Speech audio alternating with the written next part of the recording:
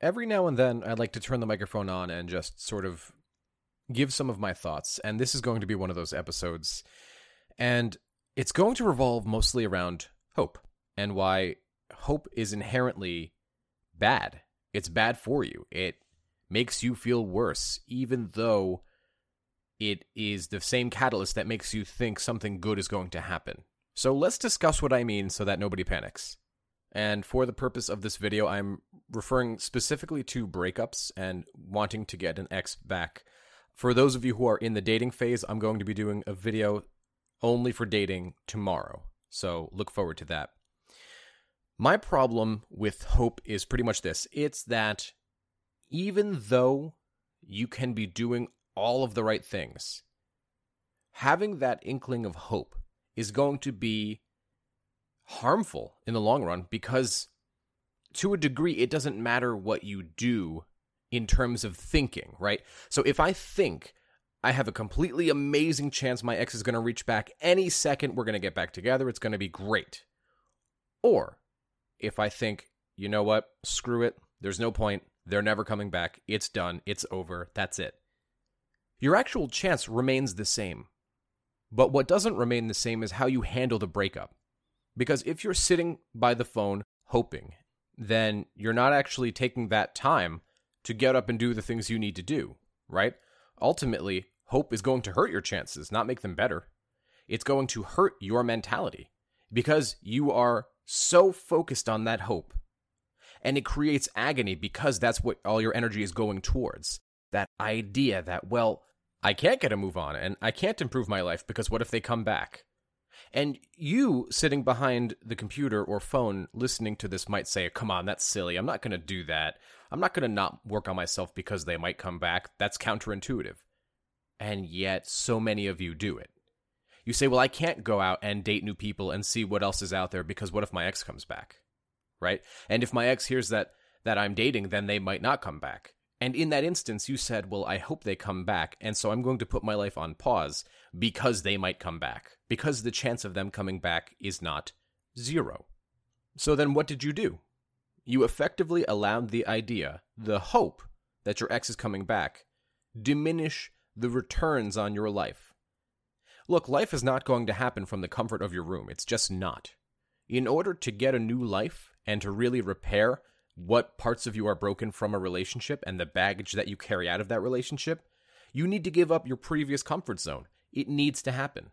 But if you're sitting there hoping that tomorrow will be exactly like yesterday, you're not actually growing. And I'll bet that you're not actually doing the work that it takes to live a good life or the work that it takes to actually increase the possibility of a healthy reconciliation. Now, many of you are going to say the same thing to me, which is, okay, but look, if I'm not talking to my ex, how are they going to know I'm improving? And we've already talked about this before. The change is apparent in the fact that A, you're not hearing from them, they're not hearing from you. B, this was never to win your ex back. This was to improve you as a person, to increase the chance that you live a good life. Because when you live a good life, you find people who are attracted to you because you're out living a good life.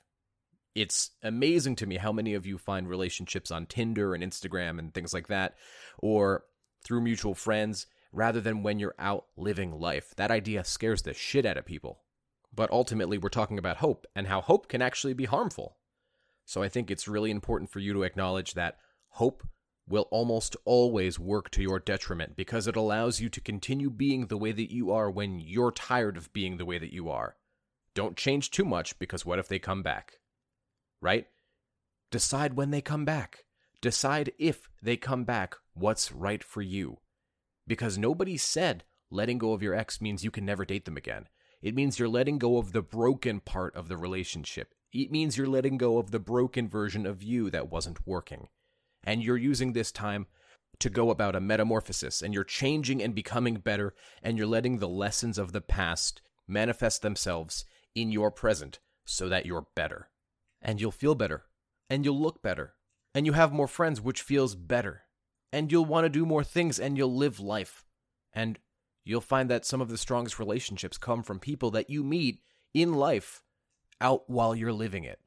So, look, I know it's easy to hope.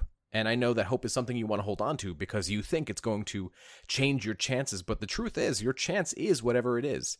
Now, there are some things you can do to make it better, like staying in no contact and focusing on yourself. There are things you can do to make it worse, like reaching out and constantly begging and pleading until you get blocked. But there's so much life left in you. So I can't think of many reasons not to live a good life. You deserve it. Not only that, but that increases the chance of a healthy reconciliation. So why wouldn't you take it?